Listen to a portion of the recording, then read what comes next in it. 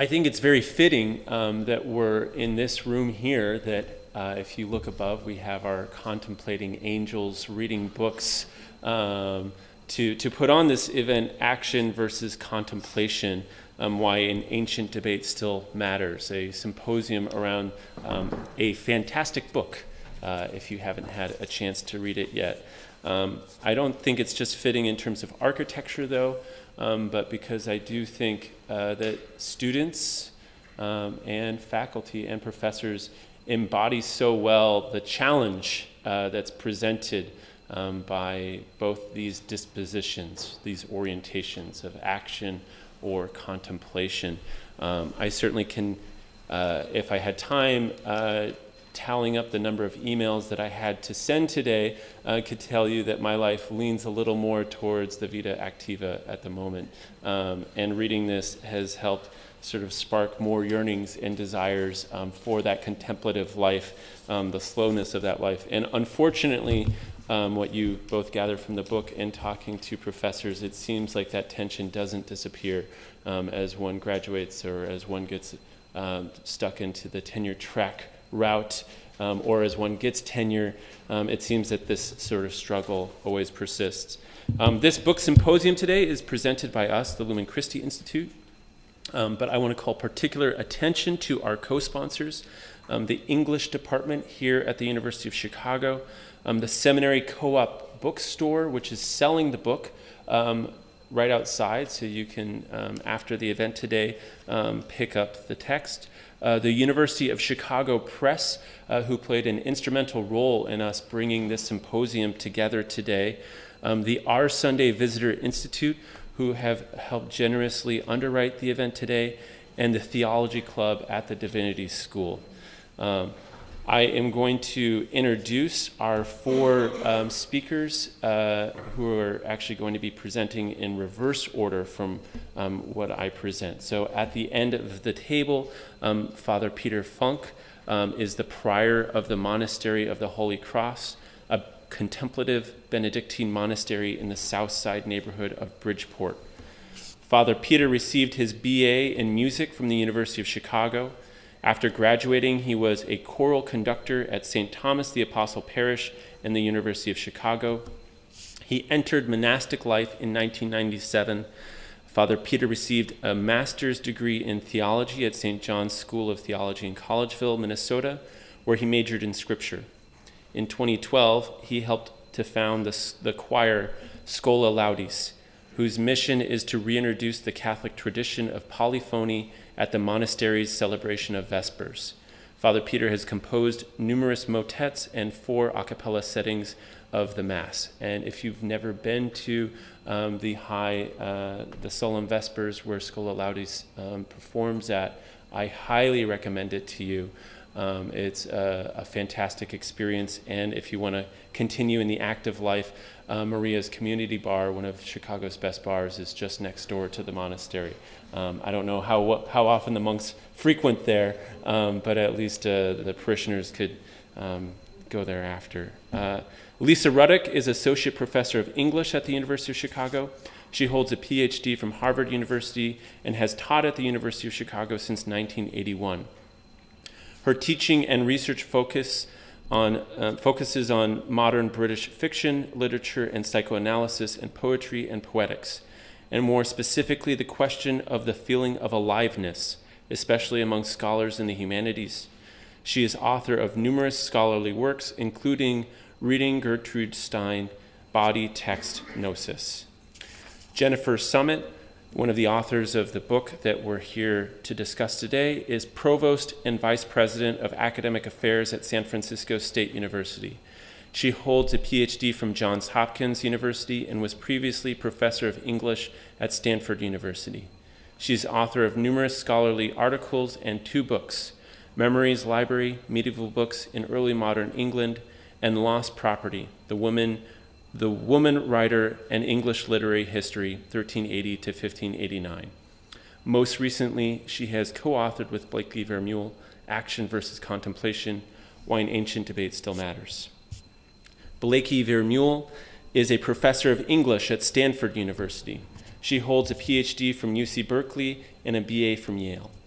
Her research interests are neuroaesthetics, cognitive and evolutionary approaches to art, philosophy and literature, British literature from 1660 to 1820, post-colonial fiction, satire, and the history of the novel.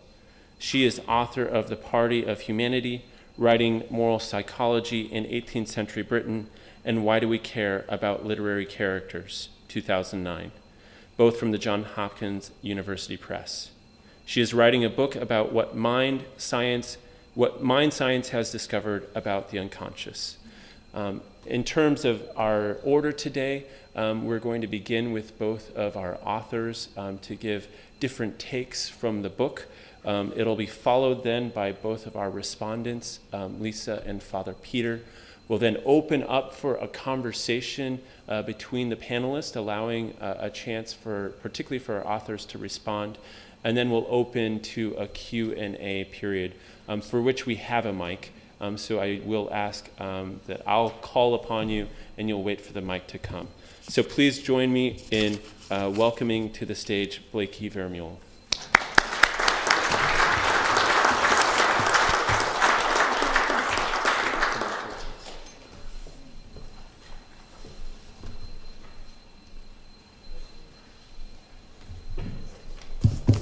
Thank you so much for that very kind introduction.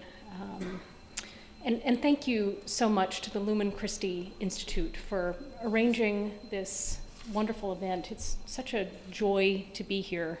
I'm especially grateful to Thomas Levergood and Mark Franzen for all of their help in the arrangements, and especially and infinitely to Alan Thomas for bringing this book into existence. It was really a group effort, and he was so wonderful in shepherding it through its various stages of the press. Maybe this is a particular kind of academic malady, but one can spend a decade and more thinking about a topic and have an odd sense of its vastness and indeed urgency, but ever less clarity about its definite edges and contours. So I'm especially grateful to all of you for coming today to help us think through what the book and what the topic of this book means to you. I'm going to spend some time today talking about the institution that I know the best, Stanford University. I don't want to seem parochial, but this is the habitus that I know intimately well. Emerson wrote that the ocean has no character until it is seen against the shore, and for me, it just so happens that Stanford and the culture that it spawned and sits in the middle of is the shore that delimits some of the vastness of this particular question. But I will be very interested to hear your take on it. This book began its life as a freshman lecture class that we first taught in 2007 and 2008. Jennifer proposed the idea of the class to me. She came to me and she said I thought it was an inspired idea, that we could, by teaching a sort of ancient debate that we were both very, very interested in, that we could help orient freshman students at Stanford to some of the practical and existential dilemmas that they were facing by mapping for them the wider human bay in which they were swimming. We could ask them to contemplate some of the sources of value and meaning in their own lives. But it is one thing to ask students to know something of the contours of the wider bay that they are swimming in, and quite another to do so when the planet underneath them is beginning to tilt on its axis. For right when we started teaching this class, the financial crisis hit, and it hit hard. Enrollments across the humanities began to plummet, and not just the humanities, but the basic, what I call the sort of core disciplines of the university, including fundamental sciences. So at Stanford, those core disciplines are actually situated on the inner quad. So what I think of as the sort of the inner quad disciplines, enrollments began to leach away from those disciplines in favor of majors that led much more easily and readily into jobs with higher starting salaries. So I now gather from talking to students that these are kids who have been raised up from early childhood to be excellent at competing at things. And when they get to Stanford, the next thing that they begin to sort of compete over is who's going to get the highest starting salary kind of out of the gate. So this is kind of of course, the irony of this this system is that it never ends. Just that the hurdle keeps moving further away. I'm actually occasionally reminded of this excellent joke by Robert Sapolsky, my Stanford colleague. He's an eminent neuroscientist. He has this to say about the frontal cortex. He says, and what is the frontal cortex good for? Emotional regulation, gratification postponement, executive decision-making, long-term planning. We study hard in high school to get admitted to a top college, to get into grad school, to get a good job, to get into the nursing home of our choice. So that's in effect the conditions in which this book was spawned. I am now chair of the Stanford English Department, a position that Jennifer has also held. The Stanford English Department is an institution that I really dearly love, to the extent that one can say that about an institution. It has been my home for 15 years, and I feel genuinely happy when I get to work every morning. So I'm enormously grateful for that. Having said that, I sometimes joke that teaching the humanities at Stanford, and some of you I see were PhD students there, is a little bit like teaching scuba diving in the Gobi Desert. Stanford's dominance in engineering and medicine is so unparalleled, and the university sits at the epicenter of a real gold rush.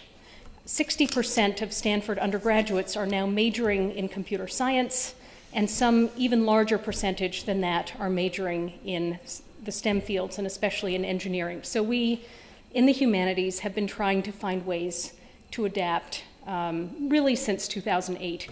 I tend to compile stacks of old notebooks, and pretty much every time I look into one of my old notebooks or on a legal pad, I find pages of meeting notes that are the same. They're all about the curriculum, enrollments, what kinds of courses can we teach, and so forth that will attract majors. I feel like I've been going to the same meeting for 10 years. But the truth is that computer science is wildly popular, and there's such a strong global demand that many high schools, including in the Bay Area, are really having trouble finding people to teach it because the tech firms up the road are paying such large premiums for talented software engineers.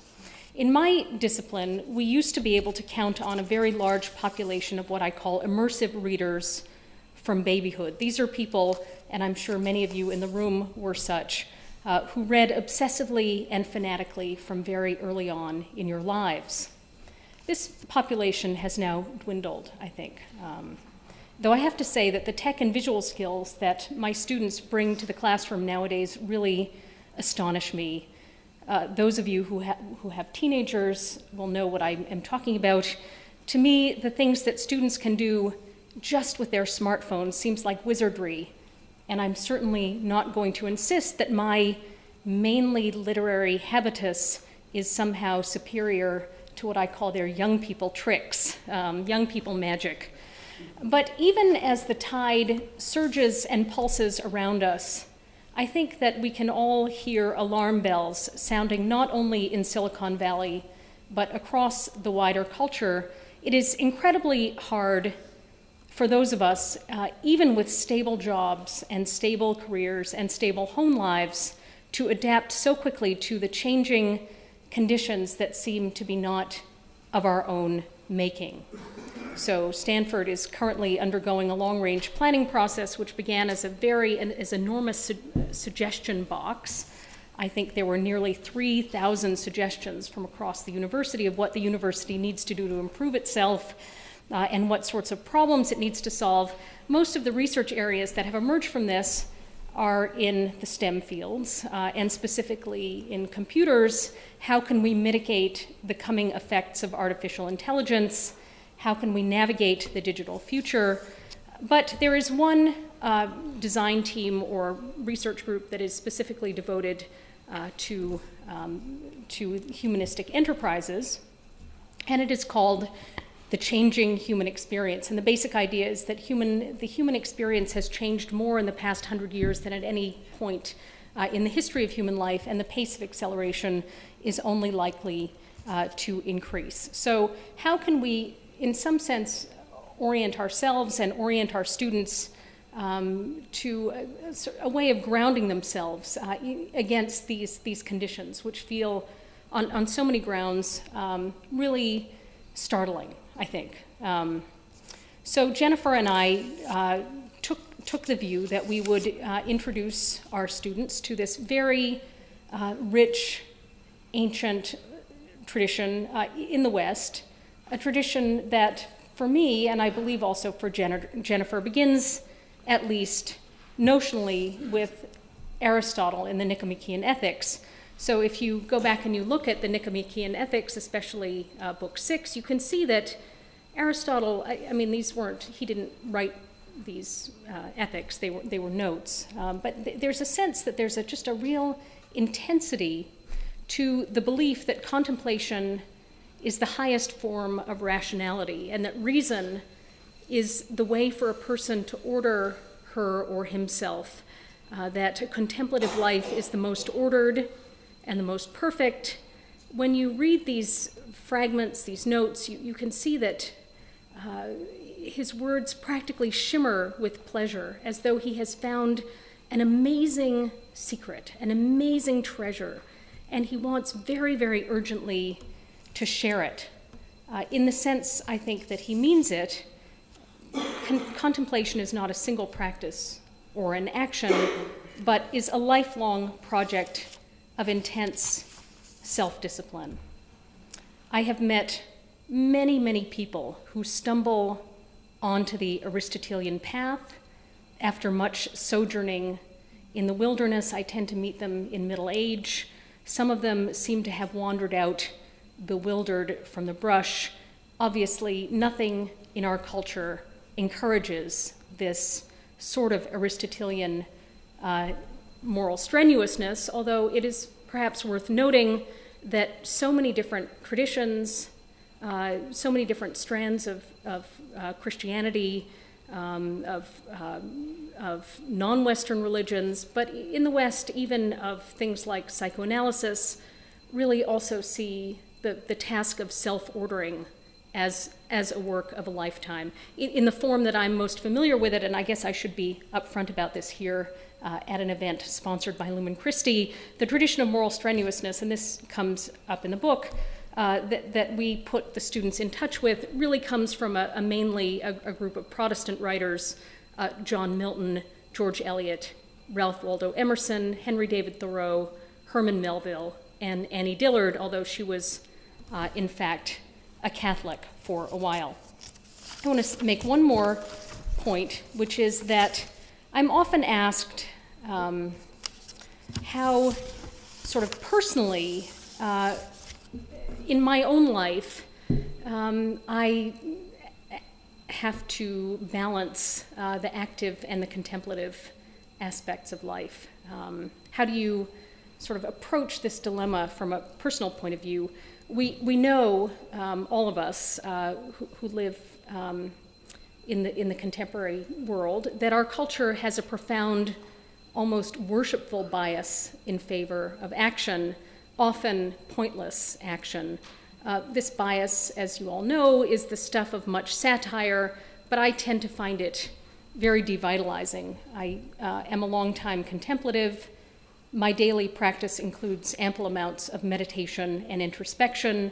I try, often without success, to bring a wider awareness to every situation and interaction that I'm involved with. But of course, conflicts arise all the time in the course of human relationships. And I find that the contemplative parts of my life help me to bring a larger awareness to those conflicts, And the larger my awareness can be, the less engaged I am often in the urgent drama of the moment, the less I feel that I have to try to solve things or fix things, even as chair. That is true. I have a friend who's actually sitting in the audience today who once worked as an environmental engineer. I hope I won't embarrass you by, since you're here. She taught me the following slogan from her own work, which is, dilution is the solution to pollution. Do you remember this? Whenever I have a personal or situational conflict, I often think of this slogan, and I find that the best diluting agents are time, patience, and infinitely kindness. So I'll stop there.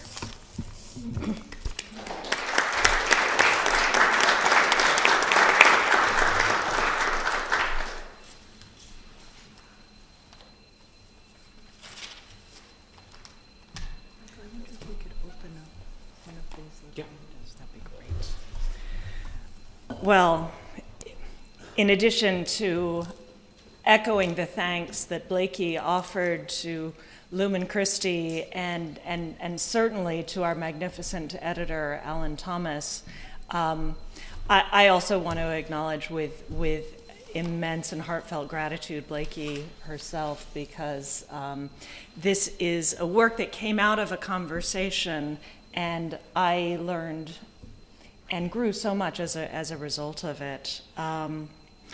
So my perspective is somewhat different from Blakey, although we traveled along parallel paths. For me, the seed of the idea for this project emerged at a time when I was seeking a new direction in my career. I had finished a book about libraries, and I was fortunate to have Alan Thomas as the editor of that book. And that was a book where I spent a lot of time in libraries, actually researching libraries, and I really got to feed my introspective self to complete fullness, I'll say. When I came to the end of that book, I realized I did not want to spend the rest of my life in libraries. I had had 2 children while in the process of finishing that book. I can tell you much about the nursing facilities in the greatest libraries in Europe, but I knew that was something that I did not want to repeat. I had also recently been promoted to full professor, and I began serving as chair of my department, the same department that is fortunate to have Blakey as its chair. And I found the work, you know, when you're an academic and you take on one of these administrative jobs, your colleagues always offer you condolences because you're leaving the joy of the contemplative life for the vita activa, which the monastic tradition always said you should only do with weeping and gnashing of teeth to leave contemplative life. To my complete surprise, I enjoyed it and I found it so fulfilling. Far more than I had been bracing myself for. And so I became very interested in that, and in particular from that, in the question of the active life and the contemplative life. In part, for me, this was a way of addressing the conflict that I was experiencing between the life of the professor, which a tenured professor at a well-resourced institution is the closest to a protected contemplative life than I think modernity affords us now. But also the conflict between that protected space and the life of an administrator, to which I found myself drawn.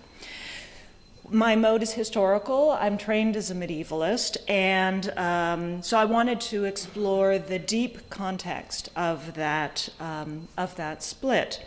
And I'll say, you know, the medieval history of this debate shines a different light on it. One thing I'll say, Michael, these contemplative angels above us, and Mark will know this, this style was actually created in 15th century wall churches because the angel roofs were a way for churches and their benefactors to advertise their wealth. And so you find them in wool-producing towns in northern England, and they would outcompete each other to put more and more angels on the roofs. So in a sense, they are magnificently contemplative, but they are also a redemption of a highly active life in their community. Now, the Middle Ages also gives us some of the great contemplative works of the tradition. The Cloud of Unknowing continues to be read as a magnificent work of contemplation. Also, Julian of Norwich, to whom I find myself constantly returning, both as a scholar and also as a lay contemplative, but also Piers Plowman, which is a work that really grapples with the conflict of where do we do good in the world? Where do we do most good? Is it through the work of contemplation, or is it through our actions? And what does good action look like? So the Middle Ages gave me a very rich vein to mine on this question.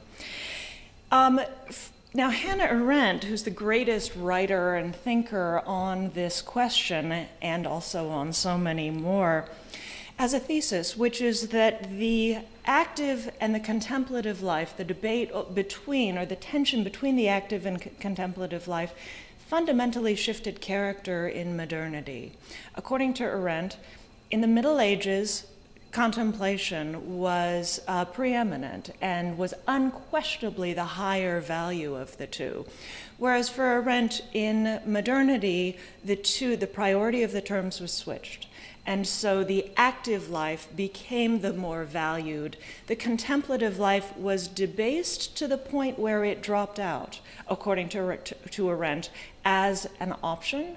And as a result, she says, the active life was impoverished because both action and contemplation drew their meaning from one another.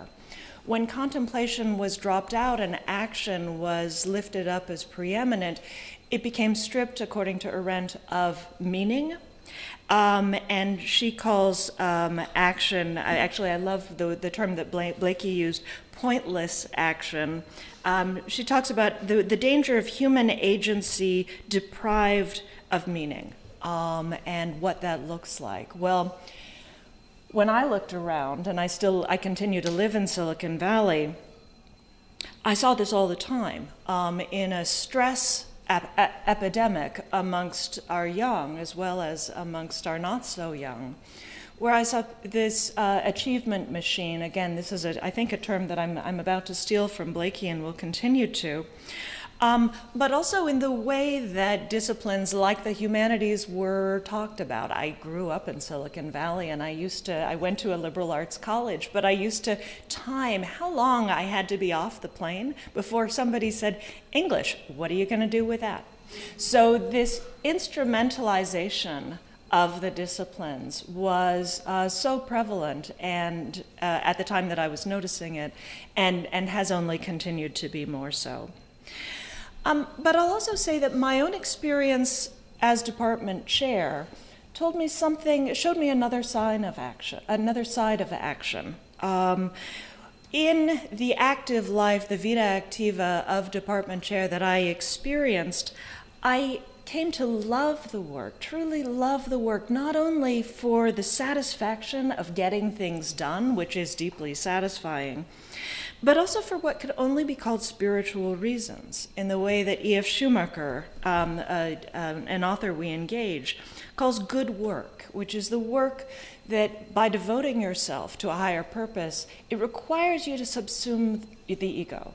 And in the process, you're constantly confronting the challenge of doing the right thing.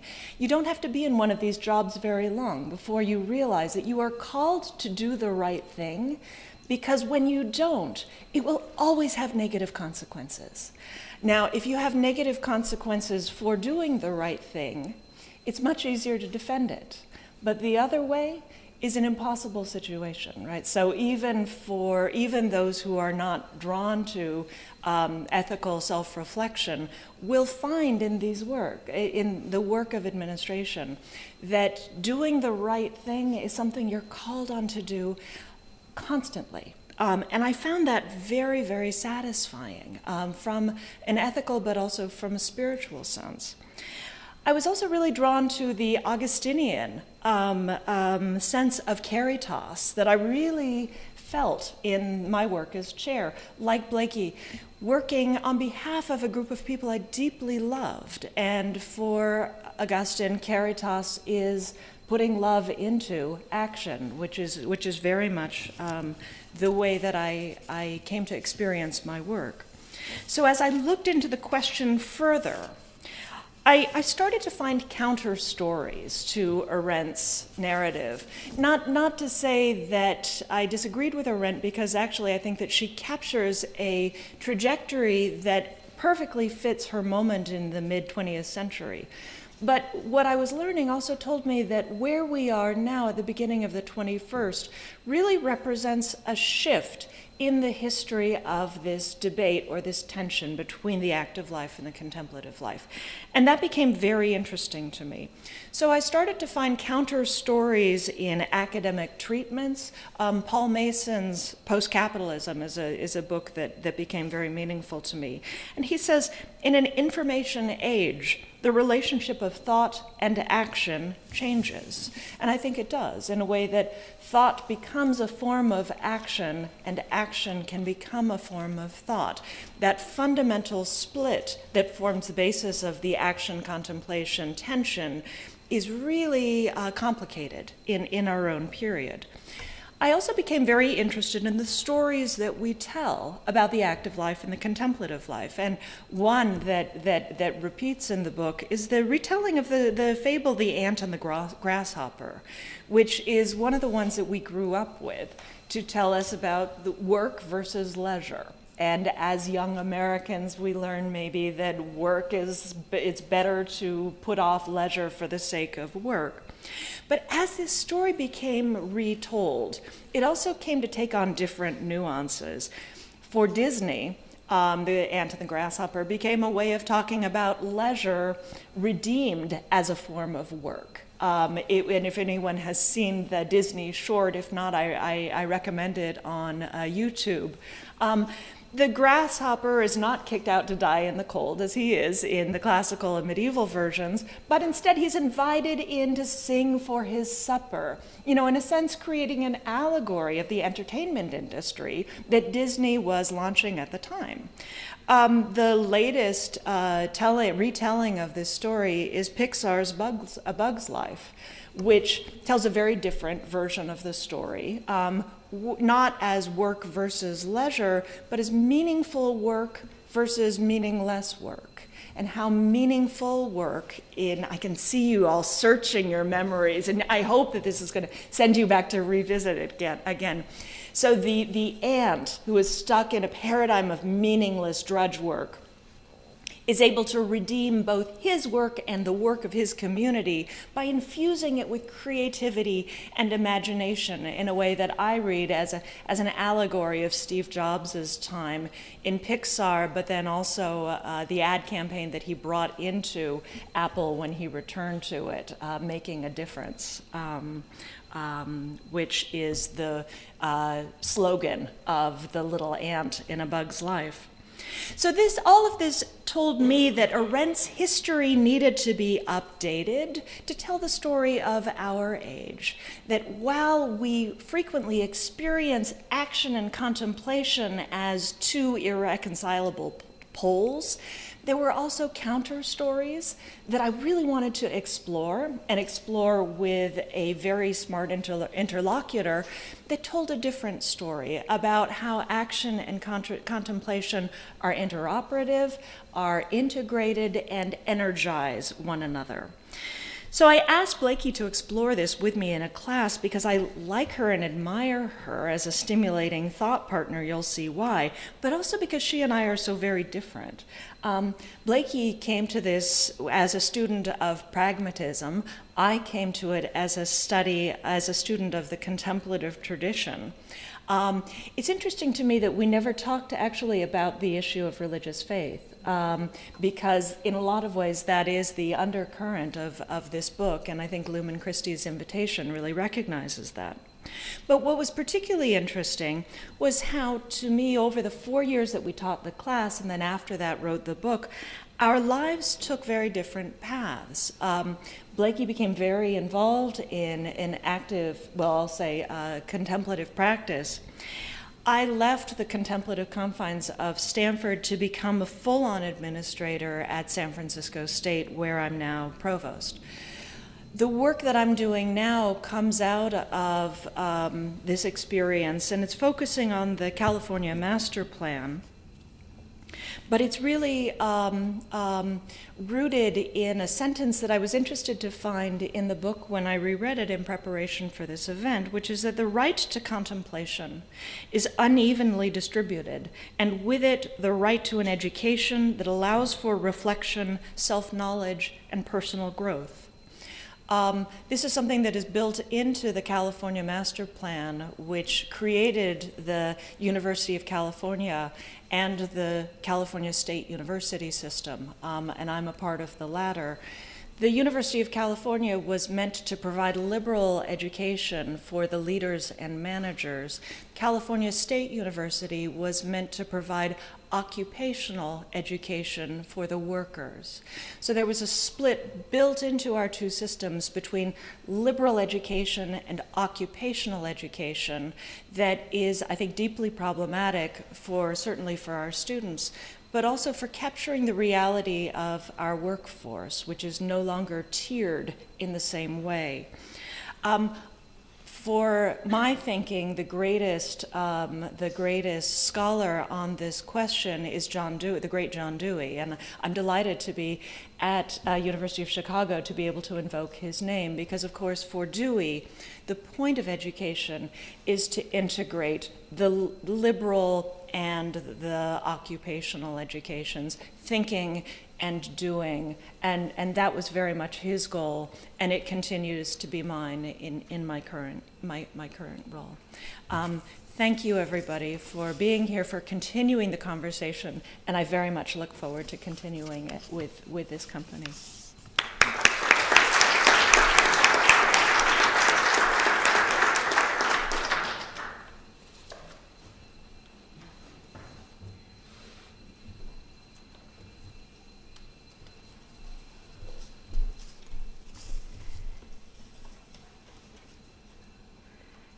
Well, I want to thank Blakey and Jennifer for those fascinating presentations, and also for your book, which is just a fantastic and brave and profound.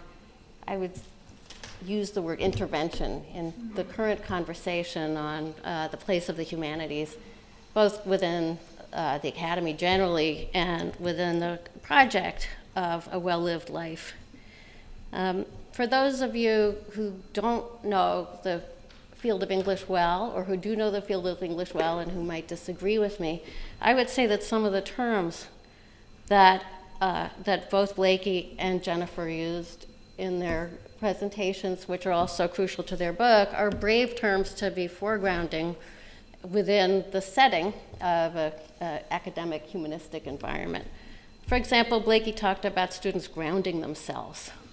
The dominant theories in the field of English for the last 30 years have put into question the idea that one can ground oneself in oneself, that there is some inner core, or there's such a thing as centered selfhood. That's taken to be a Christian, Western, and/or bourgeois conception of subjectivity. Also, the idea of moral strenuousness, that's associated with Protestant ideology, and therefore it's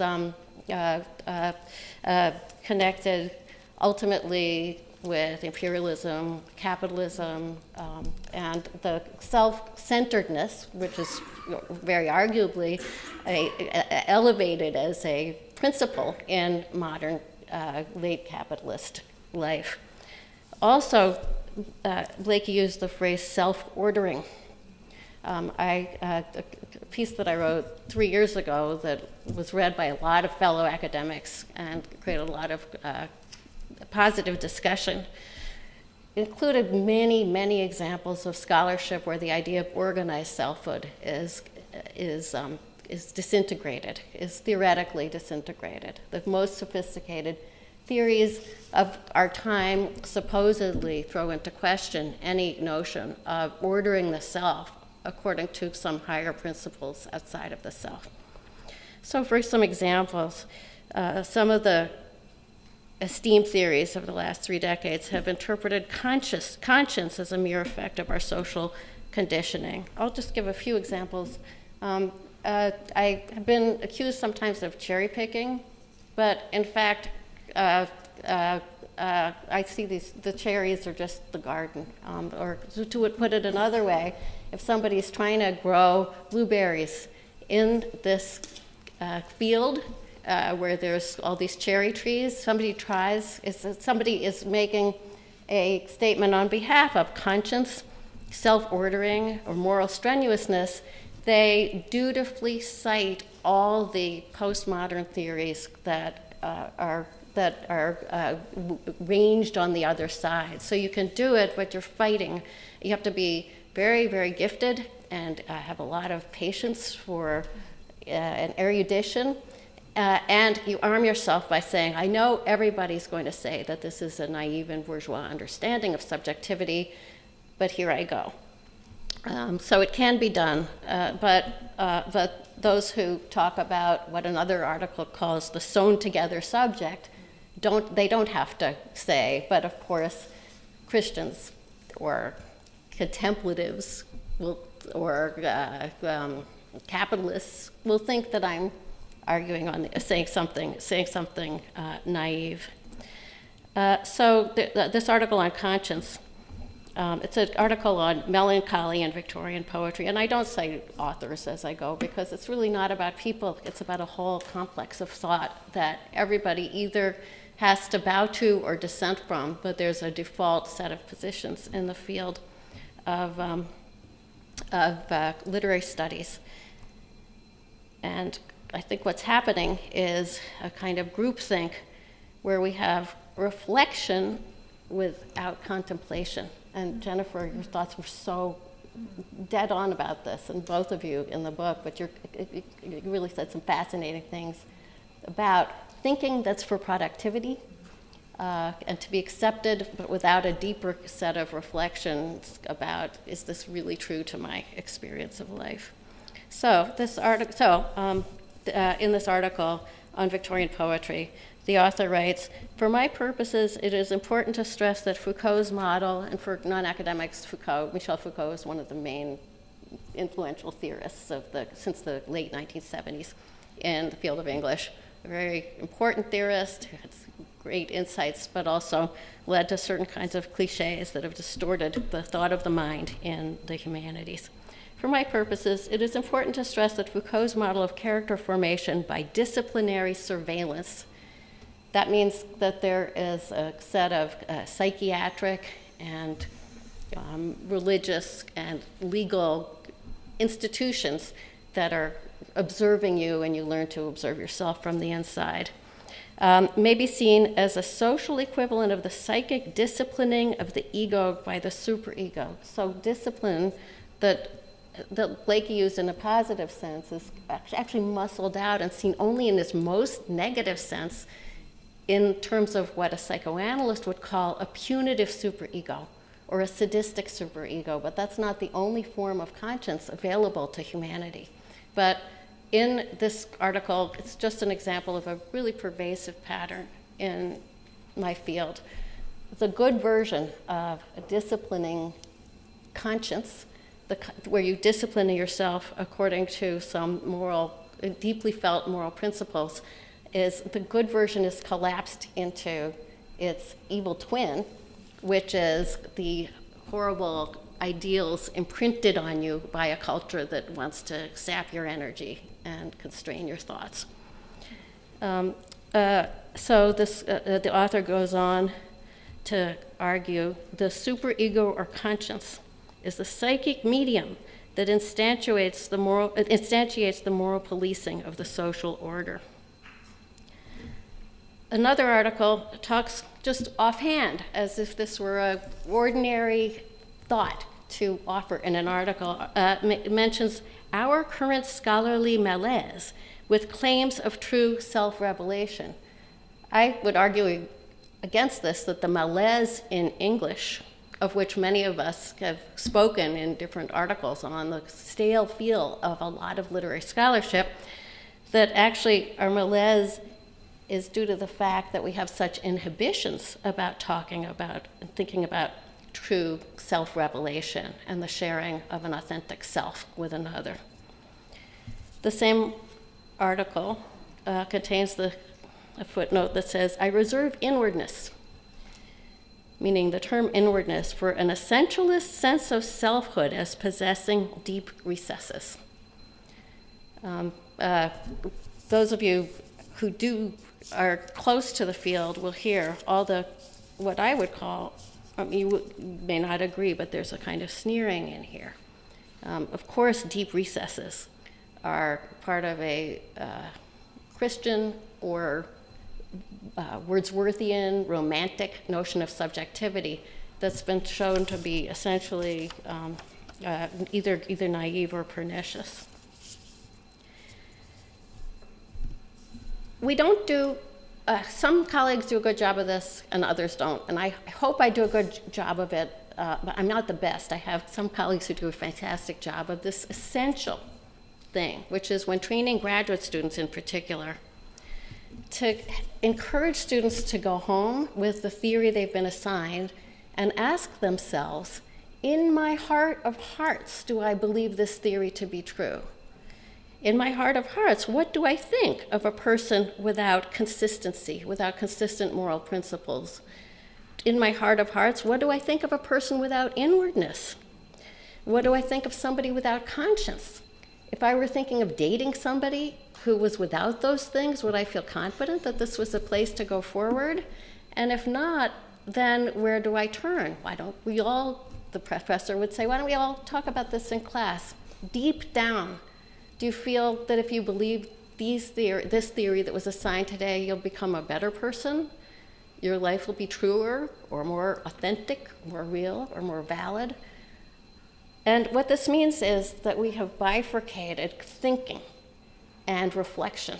And what I found, and I feel, I will say, a deep kinship with Jennifer and Blakey, because in my experience, it was the practice of Buddhist meditation that really dislodged me from any feeling of obedience to the intellectual and conceptual norms dominating my field. Which is not to say that you can't have a really vital conceptual life and even vitalized theories at the same time also that they're coming from your own self-grounding in your principled self.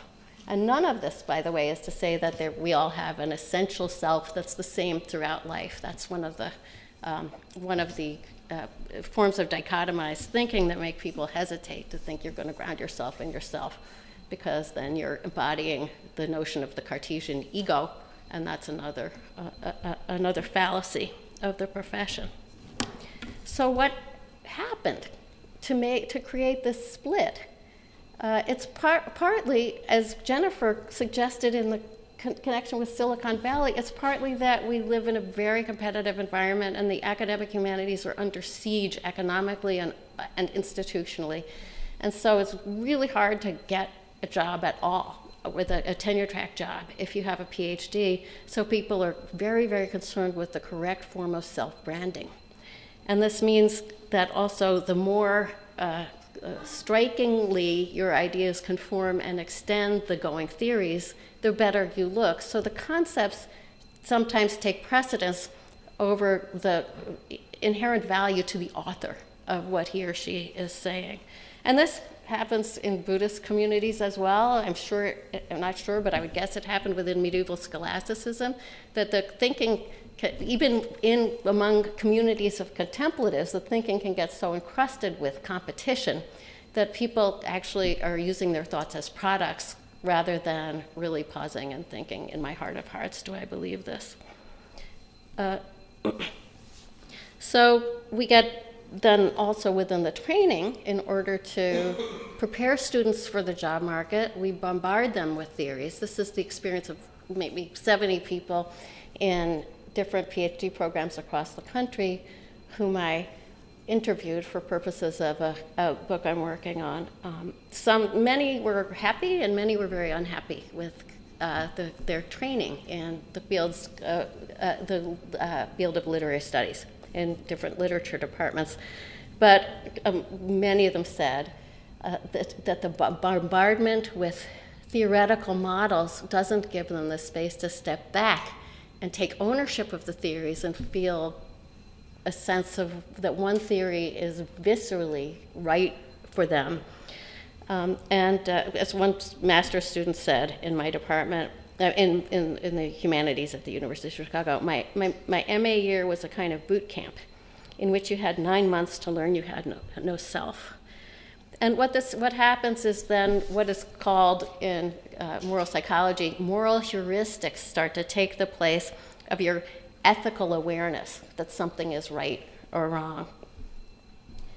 So how do we get out from this? I think one thing is, at the end of my book in progress, I just say for people to stop lying would be very helpful. And what this means is for people with tenure to actually sacrifice a little bit of income. Just sacrifice some invitations in order to say what you think is true. If everybody with tenure who agreed with who resonated with some of the ideas that Blakey and Jennifer have articulated in today's presentations, and wanted to make some kind of inquiry into whether moral strenuousness has any place in higher learning. If everybody just came out of their shells and said this, it would change the conversation greatly. I think that's the main thing, just small acts of courageous thought. And if people also would say, that sounds like a cliche when they're thinking of hiring somebody. We do that sometimes, and actually there are filters that I would say my department uses to screen out purely cliched or even, as I would say, brutalized thinking, where you're just robotically repeating and extending the cliches of the moment. And then personally, I have found that contemplative practice has been the only way. I was struck when you described Aristotle as describing contemplation as this great treasure he had discovered. Conversation with people you love, falling in love and having a mate whom you share your heart with, that can help. Psychotherapy helps enormously. For me, the treasure that really unlocks unlocked what was chaining me to a system in which I thought that if I said, the meditation unlocked me from a system where I thought I would be profoundly criticized and maybe even wrong for saying some of the things that my conscience and my heart told me was right. And yet, as both of you pointed out, contemporary life rushes us onward. So another thing besides stopping lying is doing less. Just doing less.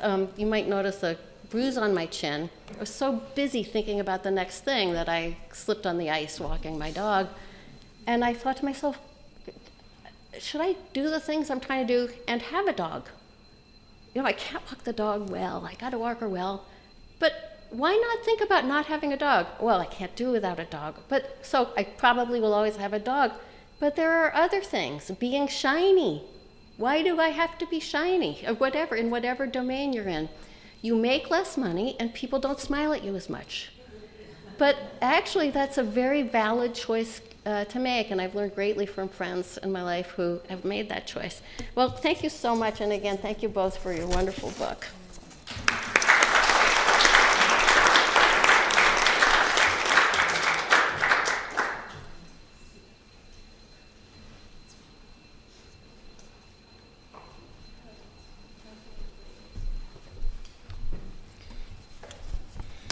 Well, I'd like first to welcome our guests from California to Chicago winter, and thank them for the great book. I really enjoyed it, and I'm so pleased to see this discussion, see it on the front table at the co-op, etc.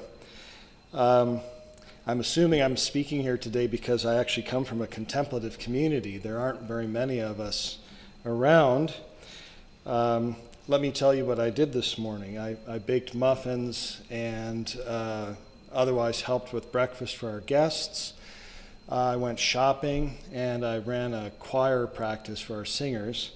So that's what the contemplative life is like behind the doors. But I will say, I always thought these angels actually were singing from their choir books rather than reading. I could be wrong. But again, that says something about my understanding of what contemplation is. It often looks like a celebration. It looks like singing God's praises, for example, which we do a lot of in our monastery. This topic on the relationship between the vita activa and vita contemplativa touches quite directly, obviously, on my life and our monastic community. And we've been quite blessed with vocations, and that means we're taking in young men who are coming from this culture that we're talking about that doesn't seem to have a very settled, kind of peaceful relationship with contemplation. The guys are obviously after it in some way. They want it, but they're not quite sure what it is. And when we tell them, now you're going to clean the toilets in the guest house, and then you're going to mop the basement floor, and then we're going to eat, and we're going to be in church 7 times a day, and you might have an hour for personal prayer. They think, well, I've made a mistake. I thought I entered a contemplative community. It is, and that's not just a canonical distinction. As superior, my intention is that we actually realize this traditional way of life. This debate that Blakey and Jennifer describe has contemporary relevance in the Catholic Church. The last 2 popes are not uncommonly taken to embody this distinction. So Benedict XVI is seen as a contemplative, and Francis as a man of action. And this designation hides the fact that Pope Francis, as a Jesuit, is an avowed contemplative in action. Right? That was Ignatius' idea for his followers. And Pope Benedict, while he was a cardinal, worked for decades in the Vatican bureaucracy, had to do a lot of reading, speaking, thinking about whether theologians were within the bounds of orthodoxy, etc. And he often lamented the fact that he couldn't live a contemplative life. And I think his retirement, in a way, was him finally achieving that after many years of service in the church. Now, in the monastic tradition, in theory at least, there's no conflict between the active life and the contemplative life. They are seen hierarchically, which is to say that the contemplative life is the goal, but that's not to say that the active life is only instrumental in getting to the contemplative life. It's not a series of hoops we have to get through before we get the prize at the end, because the active life is about ridding myself of vices, acquiring virtues, and what this does then, that in itself is a life worth living, a virtuous life. And so contemplation follows upon that, and I'll explain that in a moment as the monastic fathers have handed it on to us. So the active life is more like the necessary milieu in which real contemplation can take place. And so it's very interesting that oftentimes contemplation is seen as something emotional or about self-fulfillment or something like that, whereas in the Christian tradition, it's a turning of myself entirely toward truth and being responsible to God, to knowing God personally.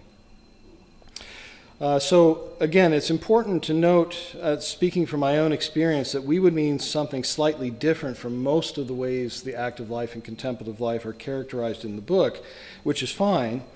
So the active life, which comes from the Greek praktike, is not really concerned at all with modern values like efficiency or productivity or a utilitarian good. It's the work of building character. Okay? So it's uprooting vices and planting virtues. And this necessarily takes place in a community. St. Benedict says, once you achieve a certain measure of virtue, then you can go and be a hermit. But before that, you need the brothers to test you, to correct you. You need someone to serve. You need, St. Basil the Great says of the hermits, whose feet are you going to wash when you're out by yourself? And without this component of self-denial, we can't be disposed to a kind of appreciation of the truth which contemplation is beckoning us toward. I'm going to return to the importance of the common good in a moment. So the contemplative life, it is the opening of the mind to divine realities in the Christian tradition.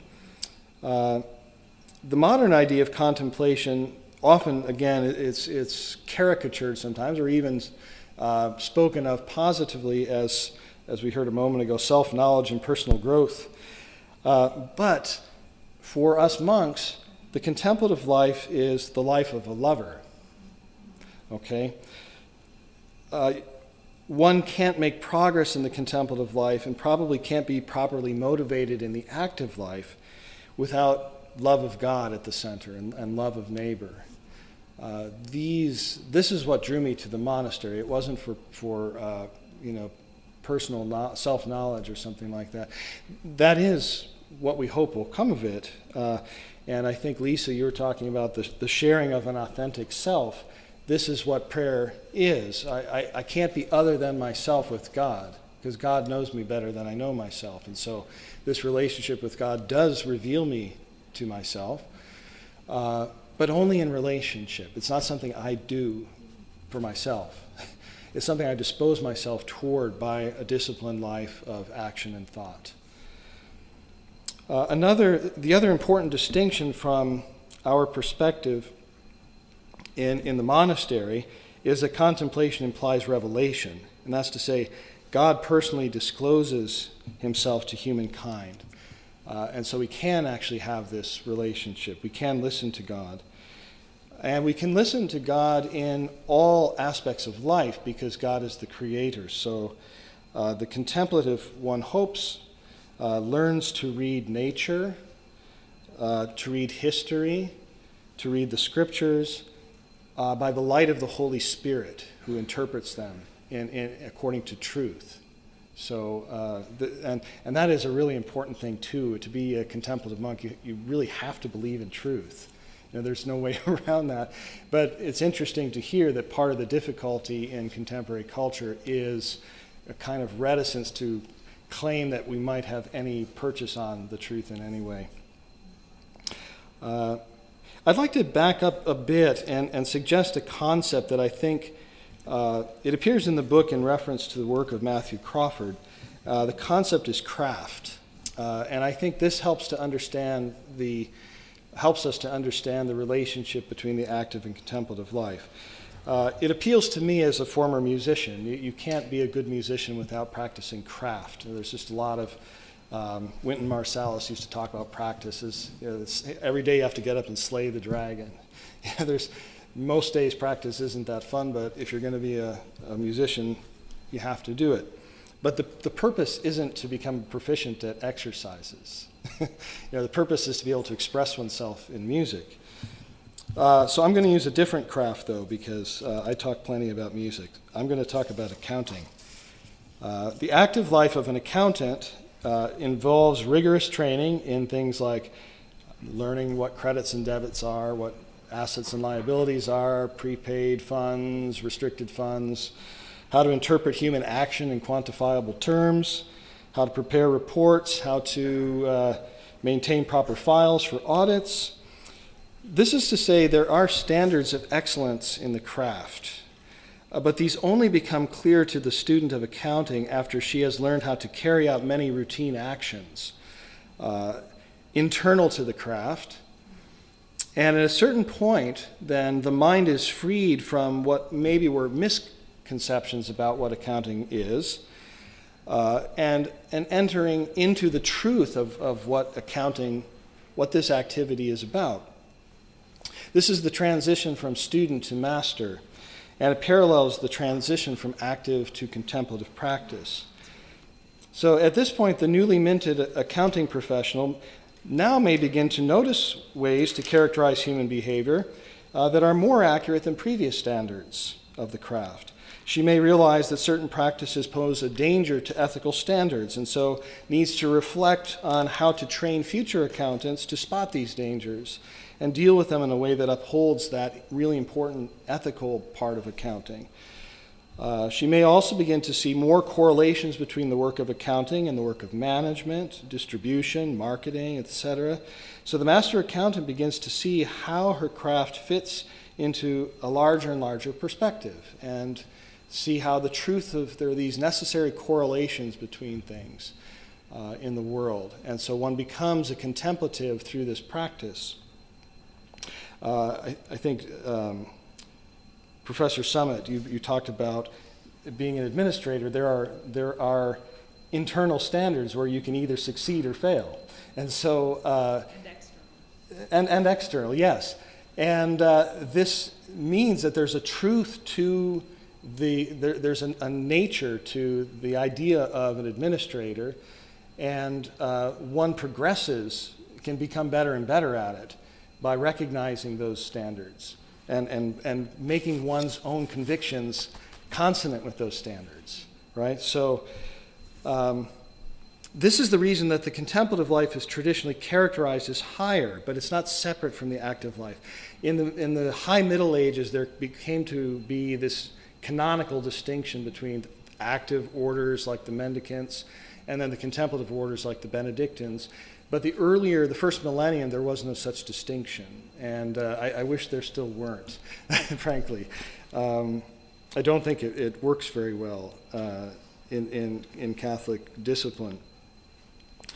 Contemplation makes possible the perception of necessary connections between crafts, how to understand their contributions to the common good.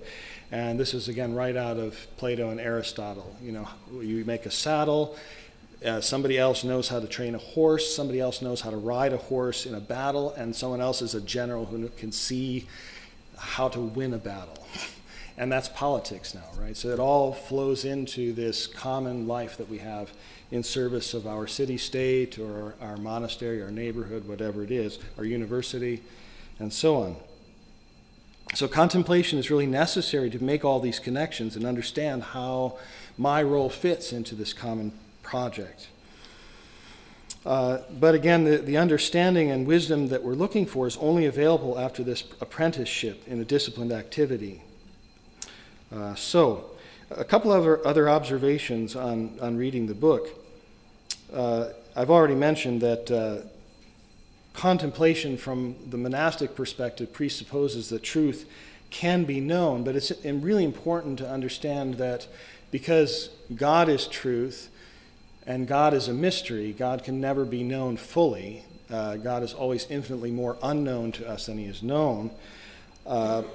Contemplation is a really important antidote to a kind of creeping theological totalism that, many people are attracted to the Catholic faith because we have answers to every question that's ever been asked. And that's not a bad thing necessarily, but that's only, again, sort of at the level of apprenticeship. It's not really knowing God yet. It's getting there. It's maybe having a first date or something like that. Contemplation is not, in our tradition, about emotion. It integrates it, but it depends actually on a controversial concept that I personally think shouldn't be too controversial. It's called apatheia. And this is not reacting out of emotion, not reacting out of fear, anger, or, as I warn brothers oftentimes, over-eagerness, enthusiasm. That also can have impractical consequences, let's say. The public-private split that's mentioned, that takes up one of the chapters, is actually a challenge for us in the monastery, because monks, again, coming into the monastery, easily conflate the cell where we sleep and do Lectio Divina, pray, confusing this with a bedroom. So there's a different idea of privacy that's about me having my own space. But in fact, the cell is a place where I go to be with God. So it is private in one sense, but it's not about me only. It's about this relationship. A final observation about gender. So I think there's something that's come up in recent Catholic tradition that I consider more fruitful than what's become the somewhat tiresome Mary-Martha debate. Pope John Paul II was fond of saying that the Marian dimension of the Church takes precedence over the Petrine. He didn't coin that phrase, but he I think, believed it, and it was important for him to say it as Pope. And what is meant by that, again, is the life of mystical prayer, the life of the liturgy, of being able to read the sacramental signs and enter into God's mysterious presence. That's more important than the practical work of the clergy, the work of canon lawyers and so on. Not that that is dispensable in any way, but they're related in this similar fashion, that the clergy, the hierarchy, occupies a kind of active life, but the goal for everyone is to be modeled by Mary, the Mother of God. And there's generally, I think, good reason to think that this feminine exemplar is well suited to model for us the contemplative life.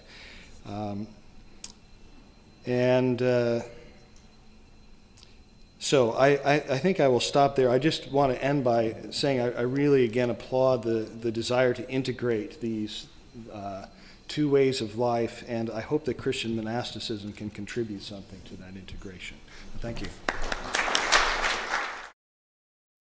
First, thank you for these very, very thoughtful engagements with the book. And this is precisely, I think, what the best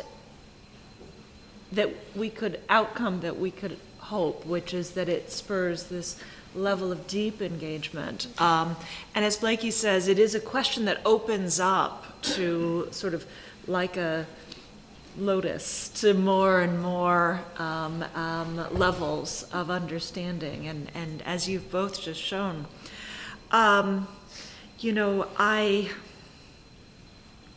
think that one of the comments that I want to make is actually about literary theory as a practitioner, and I want to thank you. This is a personal observation that I was in graduate school during the high days of theory, and I was actually at Johns Hopkins, which is where a lot of theory both was midwifed and also found a home. And I'll say, sort of speaking personally, it was a very peculiar time to be a graduate student, but I found the critique of the Cartesian self to be actually very helpful to my own eventual practice, both as a contemplative, but also as an administrator. And I'll give you an example of why. I think that as an administrator, I'll quote one of the deans who reports to me, who's just wonderful at his job, and he said, he was making an observation of when administrators falter, and when they do, it can be so visible. But he said, almost without exception, when he sees administrators falter, it's because they're leading from a place of ego. And that when we lead from a place of ego, then we are making our decisions for the wrong reason, and and we're also making them from a place that cannot be satisfied from the situation in which we're making the decision. You know, it's coming from a place of self-defensiveness or self-aggrandizement. You know, of course, anyone who thinks that they can achieve any power or authority as an administrator too is, you know, bound to be gravely disappointed. And that's another form of sort of the impossibility of seeking to satisfy the ego from these positions. So I think that's what leads me to think that, you know, my own experience of administration is actually much closer, I think, to the Benedictine model, which I so appreciate that model, because it's very much true that the virtue, which I think is one of these words that we mustn't be afraid to say, the virtue that you can cultivate within a disciplined, active life creates the milieu in which contemplation can happen, but is also informed by, I think, the fruit of contemplation, which is love. And when I find when I'm successful as an administrator, when I can step away and think that was well done, it's because it's coming from a place of love and not from a place of ego. So, thank you both for reading the book and taking it on. I'm enormously grateful to both of you for your comments. I think that one thing that academics often won't admit to is that we're just muddling through and trying to have a sense of contours of a sort of an ideological situation or formation that we really can't see very clearly. I tend to think of humanists as actually very far-sighted people in a way that we're very good at diagnosing things. Maybe what we don't do so well is diagnose our own internal contradictions. One of the things that I think about a lot is in the realm of elite higher education, we are often pushing an ideology. To be brutally frank, I think we sell things. And one of the things that we sell, to put the matter very crudely, is the idea that if you come to a place like the University of Chicago or Stanford, that you will be able to achieve something like a more meaningful life, that putting yourself on this track will help you find a purpose and find meaning in your life. I think this is an important part of our pitch to parents and to students. In other words, why would you put yourself through the paces of being a very, very well-bred, thoroughbred racehorse from babyhood to get into one of these places if it wasn't in some sense going to result in having a life that was rich in meaning? I'm increasingly perturbed by this aspect of our pitch, especially when I hear students tell me that what they want is to have an impact or to make a difference or to have an impact.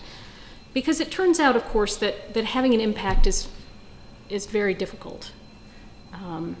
And it's just as likely that the impact that you have is going to be bad as good. I take the example of Mark Zuckerberg. You found a software firm in your dorm room in 2006, and 10 years later it turns out to be the platform by which Vladimir Putin hacks the election. Impact good, impact bad, you decide. It's hard to know what your impact is going to be. And the likelihood is that their actions might have negative consequences, especially if your idea is that you're going to ground them in our own contemporary master values, which are basically freedom, autonomy, personal success, and infinite consumer choice, instead of where I think that meaning and purpose actually comes from, which is local connections, very local connections, often extremely local connections. So I have a little slogan that I use sometimes for myself, which is the more local, the more meaningful. My sense of where meaning in life comes from is not from personal success or radical freedom or autonomy, but really from digging into a very local culture, as you say, and just trying to make it better day in and day out. And that practice, often reiterated over decades, is what is going to give meaning and a sense of purpose to life. And so to the extent that we try to convince young people and their families that freedom and personal success is a source of great value, I think we're actually doing a disservice to the people that we tend to. So that's Interesting. I'd like to respond, Blakey, to your comments, and I think that as somebody who's come from elite higher education into the non-elite, I'll also say that you've captured beautifully, I think, to me, the real fulfillment of the work that my colleagues and I see us performing at a regional comprehensive university, which is that a third of our students are first generation, a third are Pell eligible, and they are driven by the goal of giving back to their communities. But it's that local connection that we are the University of San Francisco. We're San Francisco's university, and our commitment is to that city and its needs and its people. And I think that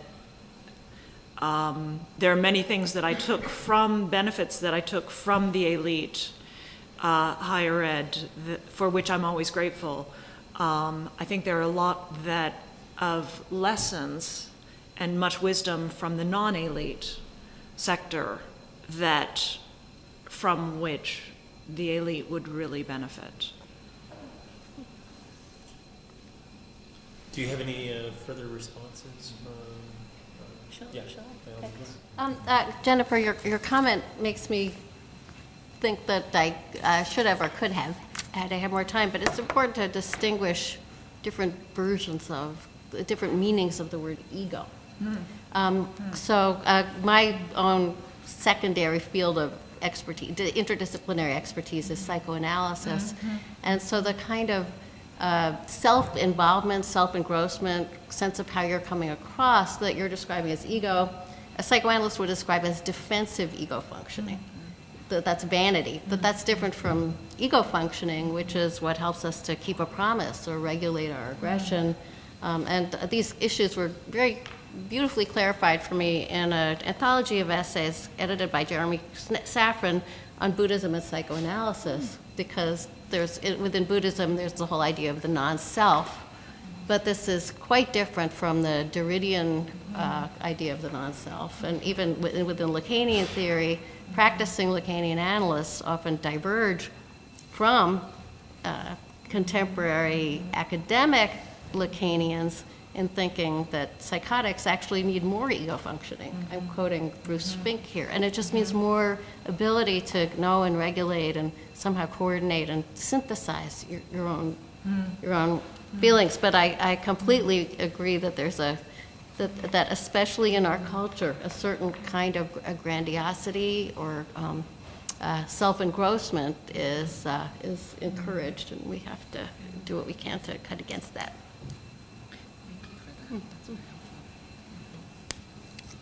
Oh, I'm sorry. No, that's all right.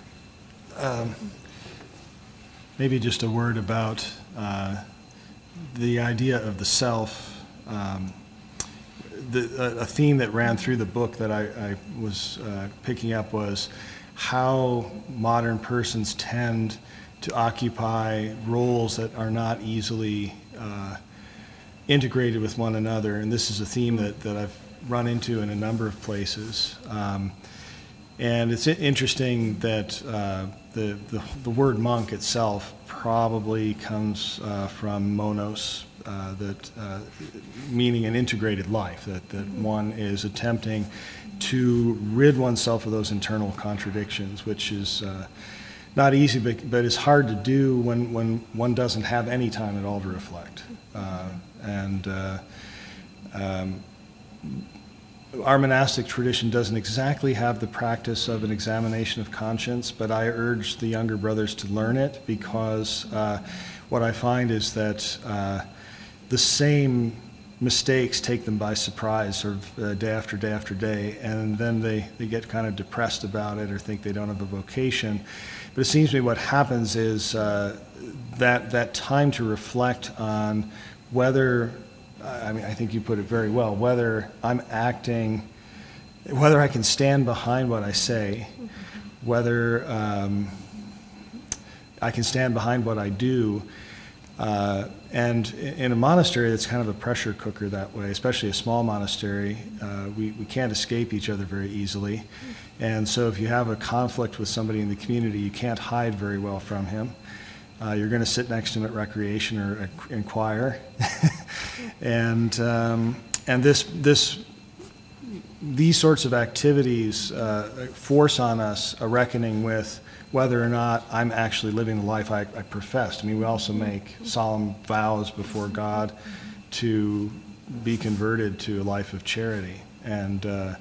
But coming from a place, again, where the self is so often diced up into different types of relationships with, and I think, again, I'll mention this. I've been reading this book, The Benedict Option, because many of our oblates, so they're lay people who are associated with our monastery, they want to do something with us. It's like the Benedict Option, and sort of fleeing the empire to start local communities where Christian values can be protected and so on. I have misgivings about some of the theory in the book, but I think that the basic idea is good, and the problem is so much of the discussion goes on the internet with people I have no bodily connection to. Like I can't sense that person's presence. I don't. All persons' bodily presences are attractive in certain ways and problematic in certain ways, and learning to negotiate that is so important to have any kind of meaningful discussion about values. So I find many people who are really enthusiastic about this Benedict option kind of shoot themselves in the foot because they do all their writing in blogs and things like this and have these discussions with people they haven't met. Not that that's all bad, but it reinforces this sense that myself is broken into all these pieces, I can always escape uncomfortable questions by associating with the right sorts of people who won't ask them of me. So that's just some thoughts.